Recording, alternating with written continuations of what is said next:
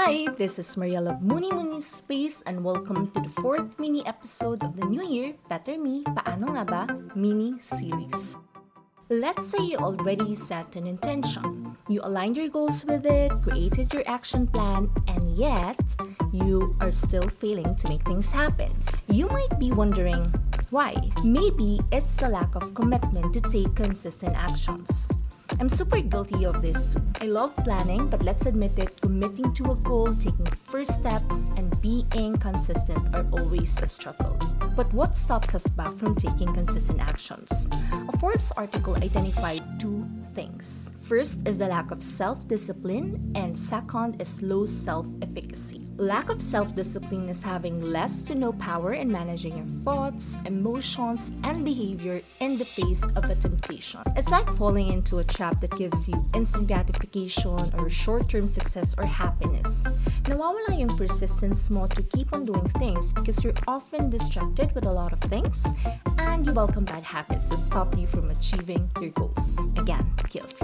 Another one is low self-efficacy. Mahirap din tong kalaban because it's your own belief that you can't achieve the goals that you set. So hindi ka pa man nagsisimula or may konting struggle lang along the way, you just stop taking action and stop committing to your goals. But as they said, your level of commitment to taking consistent action works like a muscle that needs to be exercised.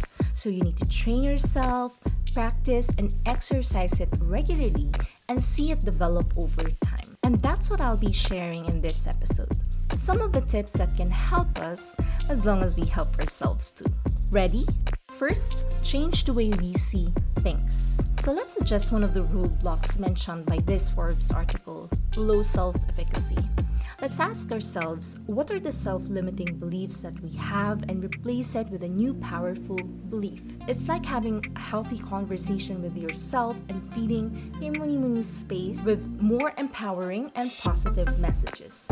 It's about believing in yourself, being your own cheerleader, pushing yourself to keep going kahit na mahirap yung current situation mo right now. Second, when things are really hard, it's always important to go back to your intention and your whys. Have that clear purpose that's bigger and stronger than whatever excuse you have. Want to lose weight?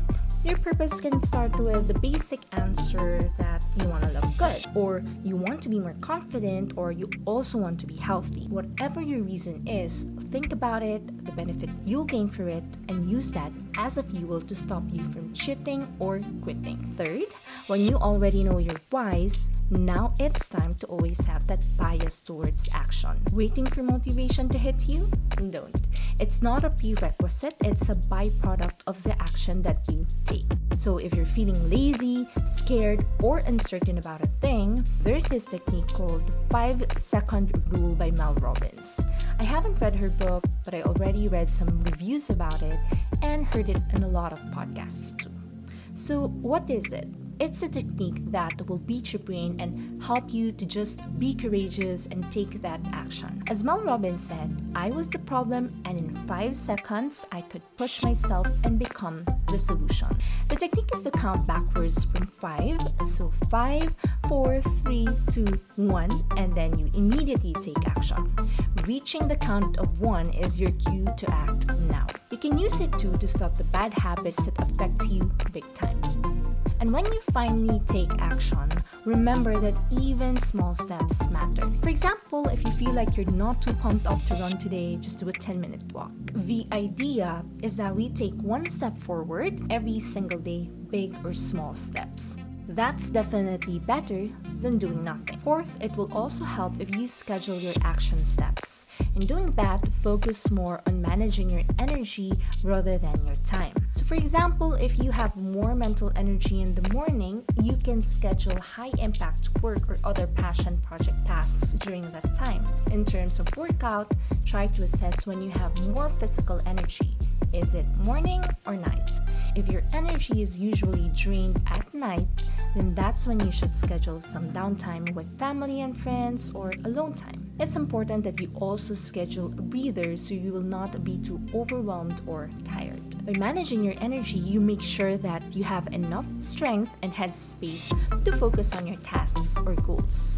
And lastly, find an accountability partner or a group of people who will support you and your goals. You can share your progress with them, celebrate or cry with them. I think it's also important to have someone who will repeatedly remind you of what or what not to do. Commitment to taking consistent action is not about perfection. You'll succeed one day or fail one day, but the key here is to just keep going until it becomes a natural action for you to take action towards your goals. It's not an easy task, but I hope we'll all try again and again every single day. Do you have other tips you'd like to share? Drop it on my Instagram account at @MuniMuniSpace. Thank you for listening and have a great day. Bye!